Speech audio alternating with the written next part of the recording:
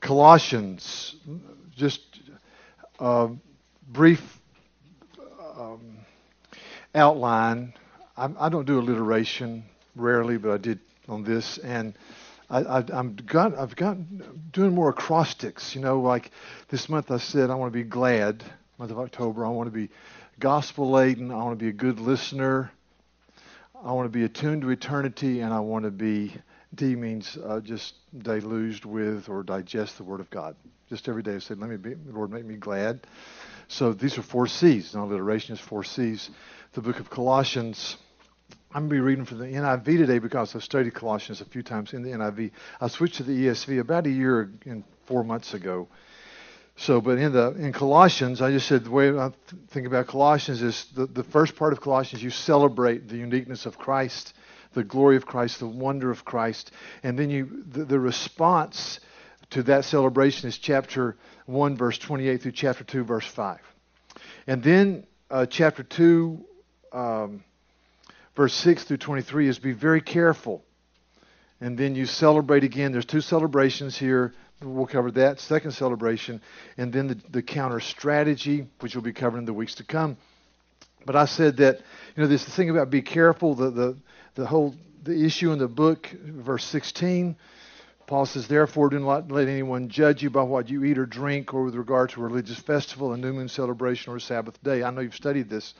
But there were some false teachers, I think, outside the church. Some people say from within. I think it's outside the church who were talking about their visions and then their rules and regulations. It was outside of the apostolic message. Don't let anyone who delights in false humility and the worship of angels disqualify you for the prize. They talked about angelic worship. Such person goes into great detail about what he has seen, and his unspiritual mind puffs him up with idle notions. He has lost connection with the head, Christ, from whom the whole body, supported and held together by its ligaments and sinews, grows as God causes it to grow. And I was reading this, I thought, thanks be to God for His Word, and that we have the final word from God, the ultimate word from God. And there is a wonderful book that I'm going to cover with some of our younger guys. Next we're going to have a morning of study called 10 Practical Things Christians Need to Know, something like that, by a guy named Carey, who's a professor of philosophy at a school in Philadelphia area. It's a wonderful book.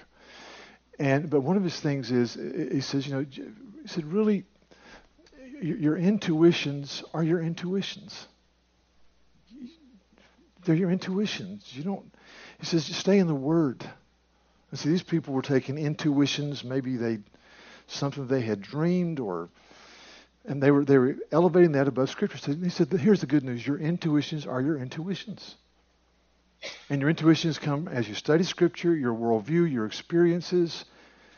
You get off target. There's a study we did years ago. A lot of Baptists did Experiencing God. Did you guys do that study? Okay.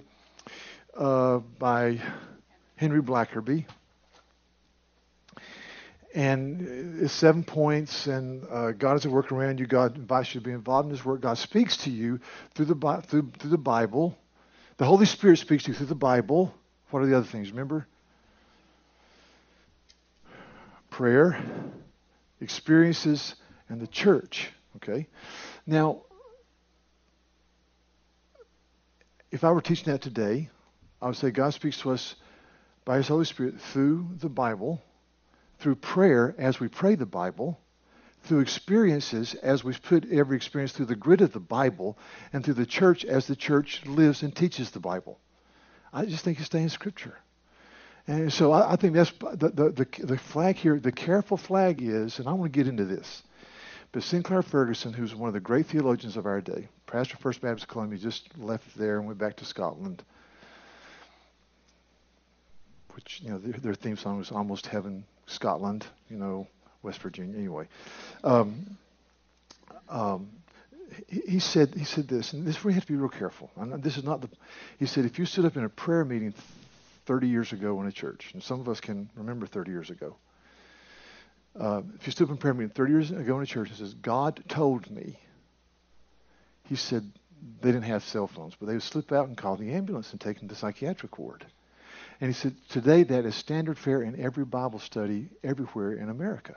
And he says, just be real careful. Stay in the Word. See, the problem with these people is they came in and their experiences trumped the Word. Their visions trumped the Word. So he says, Paul is waving the be very careful flag. Let me just do this verse, and this is how you twist Scripture historically.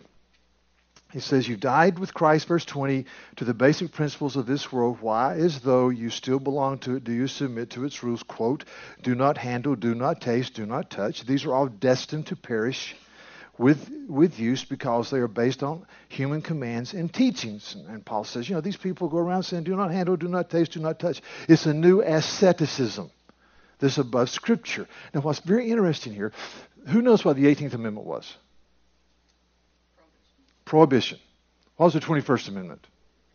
The appeal of the prohibition. So it's always easy for me to remember that because, in our country you can have tobacco at age 18 and freed up to drink at age 21, whatever.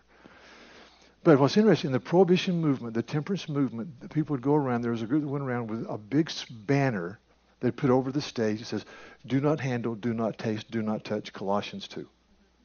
Which is the exact opposite of what Paul is saying. I mean, they're arguing for abstinence when Paul is arguing against that type of false asceticism. So you just stay in the Scripture. Just stay in the Word. Okay. So we come to this, the new celebration. So celebration, the response, be careful. Now celebration is focusing their attention again. Since then, verse 1, chapter 3, since then you have been raised with Christ. Set your hearts on the things above where Christ is seated at the right hand of God. Set your mind on the things above, not on earthly things. For you died, and your life is now hidden with Christ in God. When Christ, who is your life, appears, then you will also appear with him in glory. And then he starts the counter strategy, the counterculture, put to death, therefore. And he walks throughout the rest of the book. But this is a celebration. This is the refocusing. He says, you've been raised with Christ. Go back to chapter 2, verse 12. Having been buried with him in baptism and raised with him through your faith in the power of God who raised him from the dead. You're new people in Christ. It's because of that. He says, set your minds, or set your hearts on the things above. And then he says in verse 2, set your minds on the things above, not on earthly things. The word for set here is a continual and habitual action. Set your hearts. Set your minds on the things above, not on earthly things. And my question is, how do we do that? The text answers it. When you ask this question in Bible study, the text will answer it almost every time. How do we set our hearts and our minds on the things above? I mentioned three things. Number one, Christ is seated, he says, at the right hand of God. Because of that, we say his high priestly work, his mediatorial work is finished. It's done. It's complete. So I glory in the finished work of Christ. Secondly, our gracious King Jesus reigns. He reigns. He is king. He's sovereign. So if I'm to set my mind on the things above, I remember that Christ is my king. Not only is he's my priest, but he's my king. And as our risen Savior, he intercedes for us. This is in Romans, this banner statement in Romans chapter 8. Paul says this. Verse 33. Who will bring any charge against those whom God has chosen? It is God who justifies. Who is he that condemns? Answer, Christ who died. More than that, was raised to life and is at the right hand of God and is also interceding for us. This unspeakable comfort. I think of the statement, I think it's Luke 19, where Jesus looks at Peter and says, Peter, Satan is asked to sift you as wheat to get in your life, but I pray for you, Peter. I just say, Jesus, you pray for us. You pray for your church. You pray for your people. How Christ is seated at the right hand of God. Secondly, your life is hidden with Christ in God. I think that's a double protection statement. Your life is hidden with Christ in God. The passage we always run to is in John 10. Jesus says, no one can snatch you from the Father's hand. My Father is greater than all. Your life is hidden with Christ in God. Augustus Toplady, this incredible hymn, Rock of Ages, cleft from me, let me hide myself in thee. Let the water and the blood from thy wounded side which flowed be of sin the double cure. Save from wrath and make me pure. Rock of Ages. Or the old song, A wonderful Savior is Jesus to me. He hideth my soul in the cleft of the rock. Your life is hidden with Christ in God. You know, why can we put our hearts, affections, and our minds, thoughts on eternity, on the glory of the kingdom? Because Christ is seated at the right hand of God, and my life is hidden with Christ in God. And in verse 3, when Christ, who is your life, appears, and you will appear with him in glory, which I think is the main statement in this passage. Christ is your life. See, there's a little deal at the bottom of the page, and I never get tired of sharing this with people. But there's a guy named Richard Swenson who wrote some books. He's professor of medicine at the University of Wisconsin-Madison. And he wrote some books called Margin, The Overload Syndrome. Really good, easy to read, think through books. Everybody here should read them. But I developed a little formula from those books, and it's E minus L equals M. It's the energy I have minus the load I have to expel equals margin. And what Swenson says is that the vast majority of Americans live in the red. We live in the red physically. We don't get enough sleep. We don't exercise. We don't eat right. You know, you've heard all that. We live in the red emotionally. We have broken relationships. We have this. We have that. We live in the red financially. We spend more than we make. I'm amazed at the number of people I talk to who make a ton of money, but they just continue to spend more than they make. And I'm not a great economic, strategic thinker, but that doesn't work, you know. He says, but we're always operating in the red. And he says, when you operate in the red, you develop ulcers, anxiety, heart attack, et cetera, stress. And I think one reason we don't set our hearts and our minds on the things above, quite frankly, is because we just don't take time to worship, to think, to pray, to be with God's people, to honor God on the Lord's Day, so forth and so on and so forth and so on. So there's a quote, next quote. This is from a little interview from a guy named Joel Beakey, who's written some books on the Puritans. You know, I love the Puritans, the Puritan century, 1560 to 1660.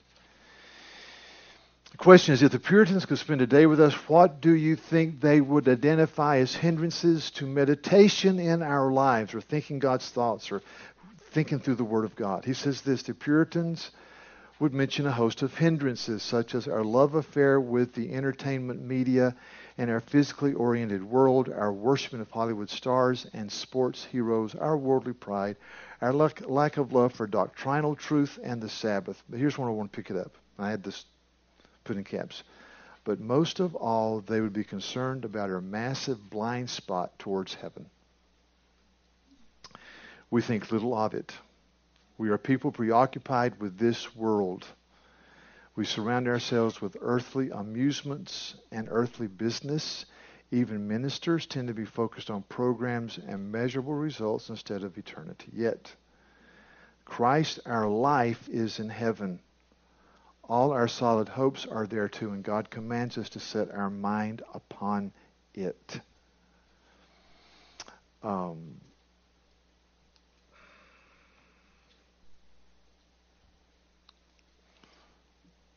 Set your minds to the things above. See, Paul is getting, and what's so wonderful about this book is Paul is celebrating before he goes into the counter-insurgency. the counterculture. Celebrate the reality of Christ. Celebrate the hope of heaven. This is a little quote from C.S. Lewis. This is probably one of the finest things I've ever read in my life. It's the sermon entitled "The Weight of Glory," preached in 1941 at Oxford. And of course, in 1941 at Oxford, Britain was in the middle of World War II, and they were all by themselves. France has fallen. We're not in yet. It's a bleak time. It's a bleak time. So Lewis gets up and he says, he says, and what came through them, he says, good books and good music. We're longing. These things, the beauty, the memory of our own past, are good images of what we really desire. But if they are mistaken for the thing itself, they turn into dumb idols, breaking the hearts of their worshipers. For they are not the thing itself. He also says they point to the deep reality, to heaven. He says they are only the scent of a flower we have not found, the echo of a tune we have not heard, news from a country we've never visited. Spells are used for breaking enchantments as well as for inducing them. And you and I have need of the strongest spell that can be found to wake us from the evil enchantment of worldliness which has been laid upon us for nearly 100 years. Almost our whole education has been directed to silencing this shy, persistent inner voice. Almost all our modern philosophies have been devised to convince us that the good of man is to be found on this earth. The hope of heaven. In the aftermath of the sniper event, there was a lady that wrote this in the New York Times. Her name's Paget.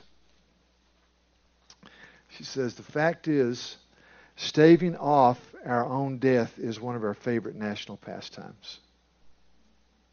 I think of, just saw this, Philip of Macedon was Alexander the Great's father, and he had a servant that would wake him every day. He says, good morning, great king, one day you will die. Maybe there's a better way to wake somebody up, but that's interesting.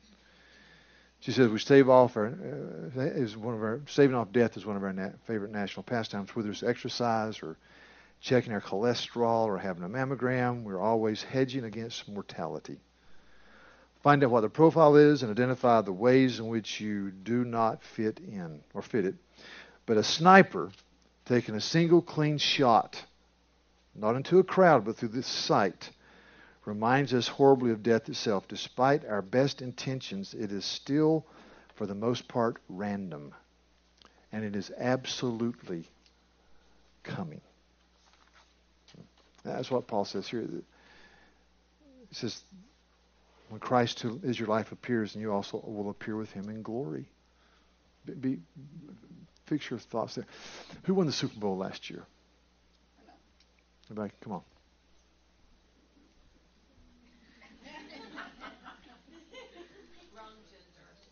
Yeah. It's hard for even guys to remember. We forget. The Ravens, okay? The Baltimore Ravens. They're the ones with the raven on the helmet, okay? When I was in ninth grade, I had to memorize. I really like the fact that our kids have to memorize certain things. I wish they were memorizing Bible verses, because I remember poems I memorized in high school. It's kind of embedded there. So I had to memorize parts of The Raven by whom? And where was Edgar Allan Poe from? Well, he lived there for a while. Baltimore. Thus, they're called the Baltimore what? Ravens. If I was teaching American Lit, we would study Edgar Allan Poe half the year, because Edgar Allan Poe understood evil. Remember the Telltale Heart? I mean, but he understood evil.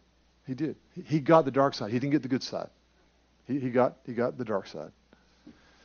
But let me just read. Once upon a midnight dreary, while I pondered weak and weary over a quaint and curious volume of forgotten lore, while I nodded, nearly napping, suddenly there came a tapping, as of someone gently rapping on my chamber door. 'Tis some visitor, I muttered, and tapping at my chamber door. Only this and nothing more. Odd distinctly I remember, it was the bleak December, and each separate dying ember wrought its ghost upon the floor. Eagerly I wished the morrow. Vainly I sought to borrow from my books of sorrow, sorrow for the lost. What's her name? Lenore. Lenore. I remember that because there was a girl in my class named, her middle name was Martha Lenore. She hated the name. What did I call her?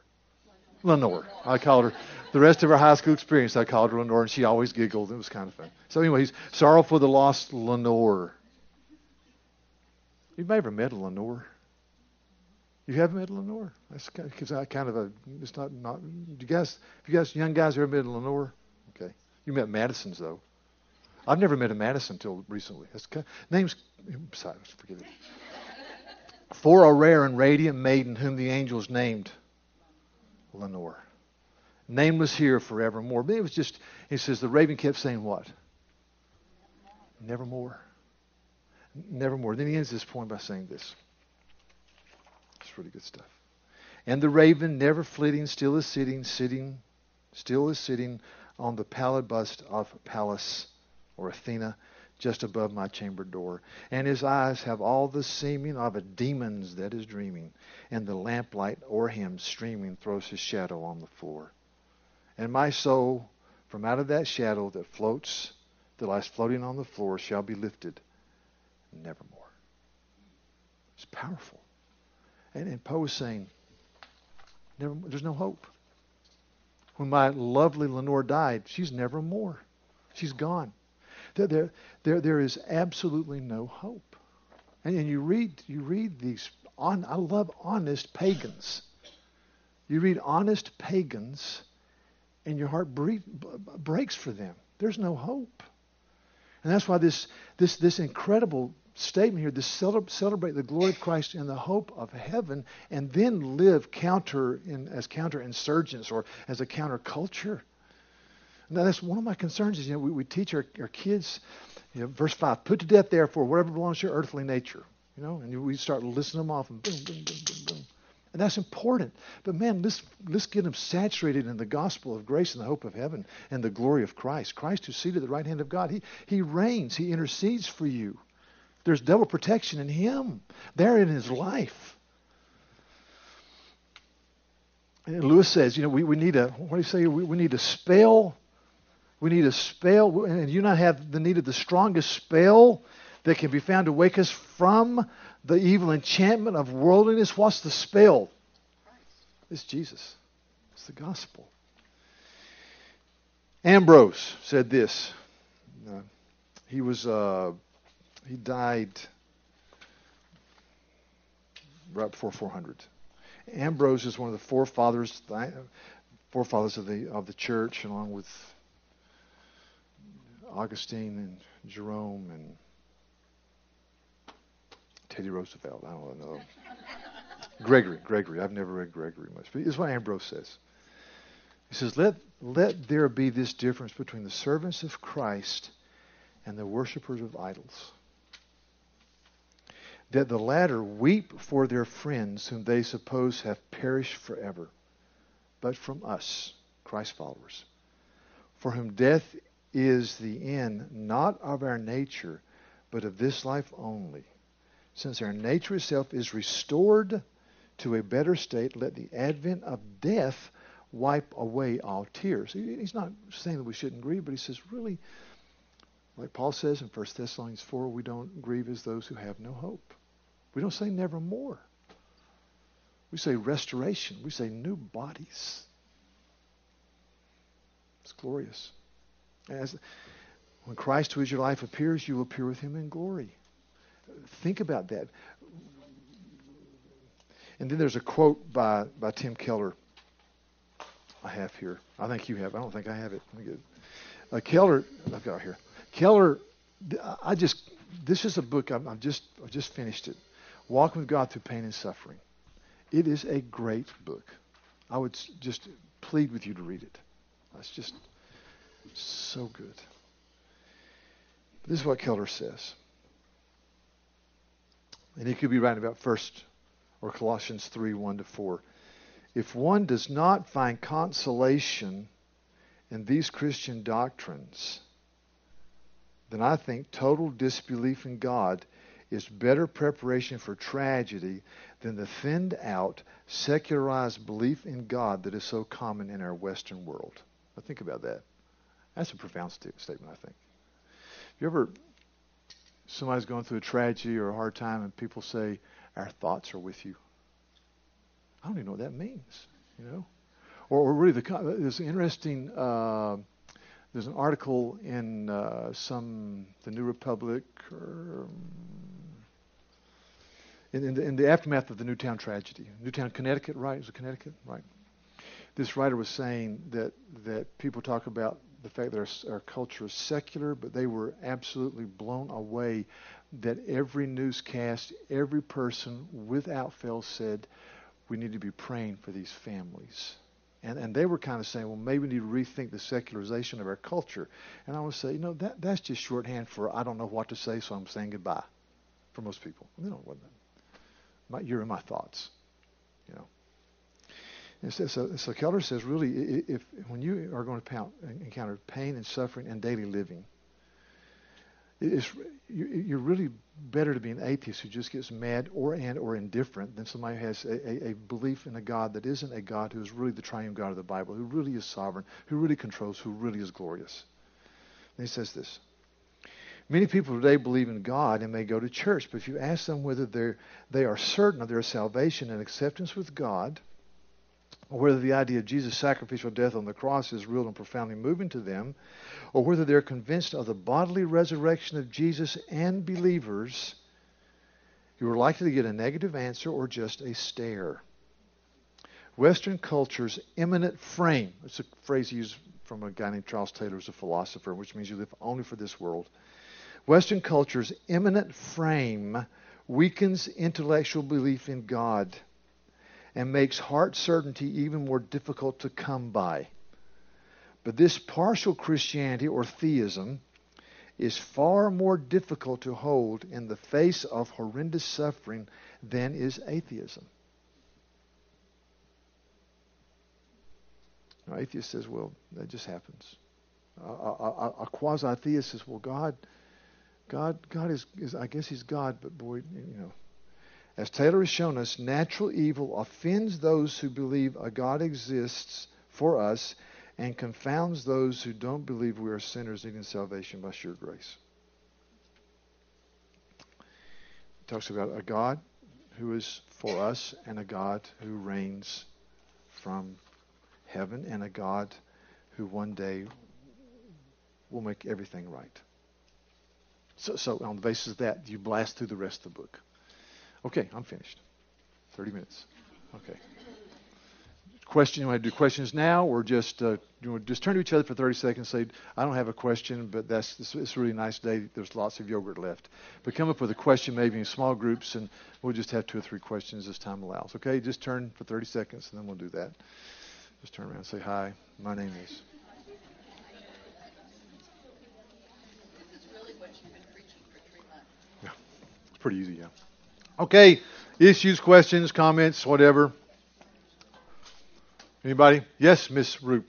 If you don't mind looking back at chapter 2, this is a question that's come up in verse 8 and verse 20. In the NIV, it makes reference to the basic principles of this world. And ESV, I think, puts it elemental spiritual forces. If you could just maybe address that. So when the Bible says elemental forces or spirits, it's talking about the forces of darkness. And so NIV would translate hollow philosophy, I think, without putting my glasses on, hollow and deceptive philosophy. So the ESV, which is a better translation, elemental spirits, forces of darkness. Gene, that is a very wide open, long, disruptive. No, but I think what I'm saying is we need to be very, very careful. I'll use an easy example. So you're single, and you're thinking about getting married, And I've been asked this 5,000 times, as have you. Is there a one for me?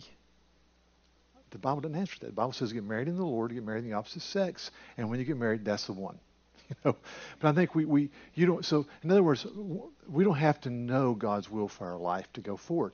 We need to be in the Bible. That's one statement. I just think that we have to be very, very careful with saying God told me speech when it may be just your intuition. It's fine to have intuitions. Make them biblically formed. See, that's what I'm saying. It's just so much easier and safer to stay in the Word of God and make application from Scripture. That's my flag. And so that's why I say if I was doing experiencing God, I would say God speaks to us through His Word and speaks to us as we pray Scripture and speaks to us as we put our experiences through the filter of Scripture and speaks to us through the church as the church discourses Scripture and speaks. I mean, go to Colossians 3. Speak to one of the psalms and hymns and spiritual songs. Sing, make music in your heart unto the Lord. It doesn't mean you sing Italian arias to each other. I mean, you may do that. I don't know, but you sing the apostolic message. That's what he's saying here. Let the word of Christ dwell in you richly as you sing. See. Amen. It's that God direct me and lead me and teach me and they're nudges. And see, I think that's clearly biblical. But it's when people, this is not the focus of our study, but I know I'm sorry. I just wanted to throw that out because it does concern me. I have a very dear man in this community who I love, and he loves Jesus, and he's more close to the throne than I will ever be. He is a wonderful man of another denomination. Well, he's Episcopalian. He was Episcopalian. He's delightful. And we would used to get together and pray years ago, and I love this guy. And he would always, as we started to get together, there's a small group of us, he would say things like, well, God told me. God told me. So one day we were just by ourselves having lunch, and I said, can I ask you a question? I said, what? I said, does God have a British accent? I've always, does he? And he said, no. What do you mean? I said, well, you keep saying God told me. And I said, well, he said, no, that's not what I mean. I said, what does it mean? He says, God impresses upon me as I study the Word. I said, then please say that. I said, for a lot of you that will throw a lot of people off. Be very careful. That's my flag I'm waving. Okay? All right. Other issues? Yes? In Colossians 1, for God was pleased to have all his fullness dwell in him, and through him to reconcile to himself all things, whether things on earth or things in heaven. Why does he reconcile things to himself in heaven? I don't know. That's a good question. I've never thought of that. I guess it means everything will be brought into the sovereign rule of Christ because of the cross. Like on the Mount Transfiguration, when Moses and Elijah came down, what were they talking about? His coming passion. Because they were saying the Old Testament promises are fulfilled on the cross. So even there is a element of of course, all creation comes under the lordship of Christ because of the cross. It's a good question. Other things? Do you have a commentator that you would recommend for Colossians? I put one commentary down. This is good, but I don't do sets. I try to do individual authors. Like one set will have, this will be a great commentary. Like I'm going to use 2 Corinthians. There's the New American Commentary. The Garland is phenomenal. But for Colossians, this commentary by F.F. Bruce is very good. Bruce, it's the one I've got down there. One of Simpson and Bruce is very good.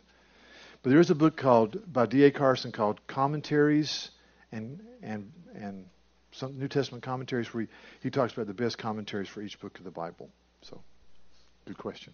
Anything else? Yes, ma'am. So the question is, what does chapter 2, verse 12, buried with him in baptism, refer to? It refers to baptism as a symbolic act. And as a Baptist, let me just argue that what does buried mean? You go under. You go under. It's like the Greek word baptizo means to what? To dip or to plunge. So, man, I'm a Baptist. Let me just tell you a story about that real quick. Sarah and I were in Carthage this summer, and I spoke to a group of pastors. And so this is just crazy to me. So this, of course, Tunisia is Muslim. And you go, there's a site that's overgrown with weeds and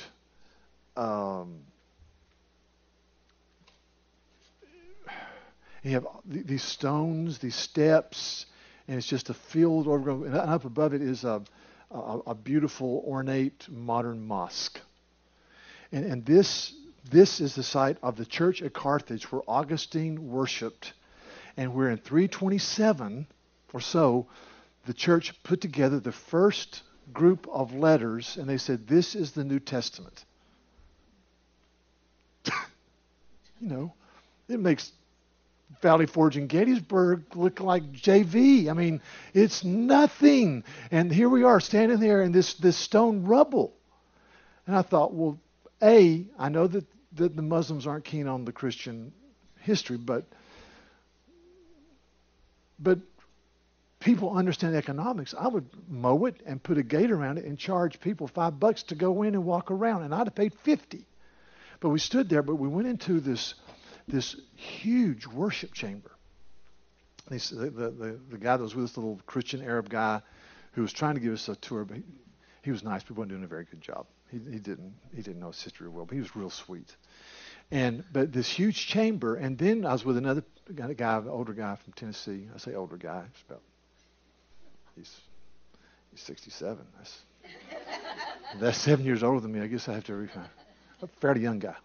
This fairly young guy, and so we go behind the worship, or at the front of the worship center is this big stone, probably 10 feet in diameter, Sarah, 10, 12 feet.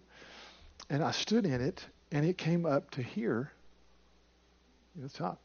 And the guide said, well, through the centuries, there's been a lot of dirt and silt. It was much deeper at one time. And the guy I was with, I thought he was going to have an out-of-the-body experience. He was so happy. He said, I got to take a picture of this and send it to my Presbyterian friends. He said, this proves, unarguably, that you were plunged as a believer. I mean, to me, baptism is big, but it's not that big. I didn't do backflips. But just being there, I was going, this is... So it refers to the act of baptism that is symbolic of being buried with Christ and raised to newness of life. That's why. Okay. Anything else? I've probably taken too much time. Thank you for your kindness. Thank you also on Tuesday. All times on Tuesday, it's like Christmas. I'll go into the workroom and there's some yogurt there. So when you guys don't eat your yogurt, the rest of us can eat it. So thank you for doing that, Rose. God's peace.